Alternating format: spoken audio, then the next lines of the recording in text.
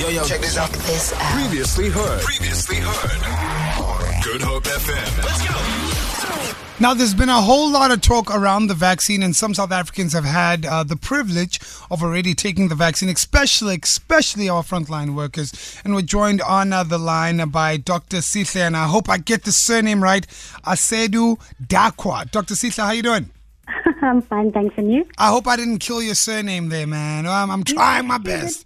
You actually did pretty well. I'm impressed. Thank you. Now, Doctor, you own a virtual practice that advocates for women's health and wellness, and you've also been vaccinated. Tell us about your experience with the vaccination.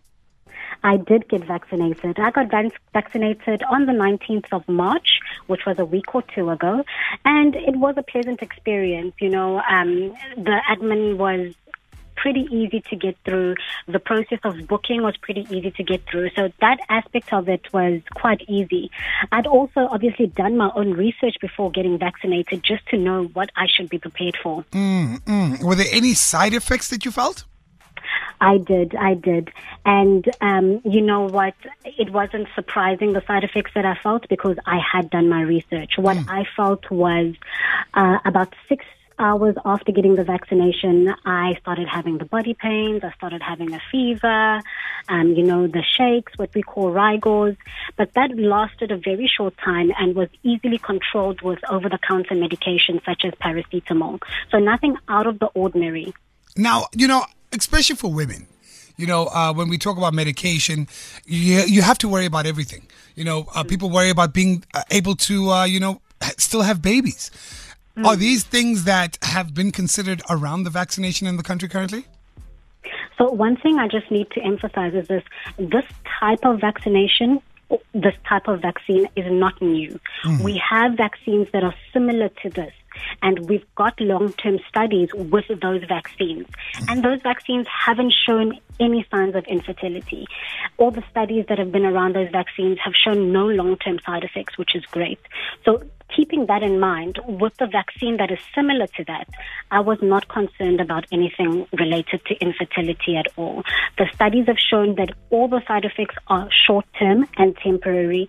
So long-term complications is not something that we've seen at the moment. So what you're saying to all the ladies out there, guys, we are safe.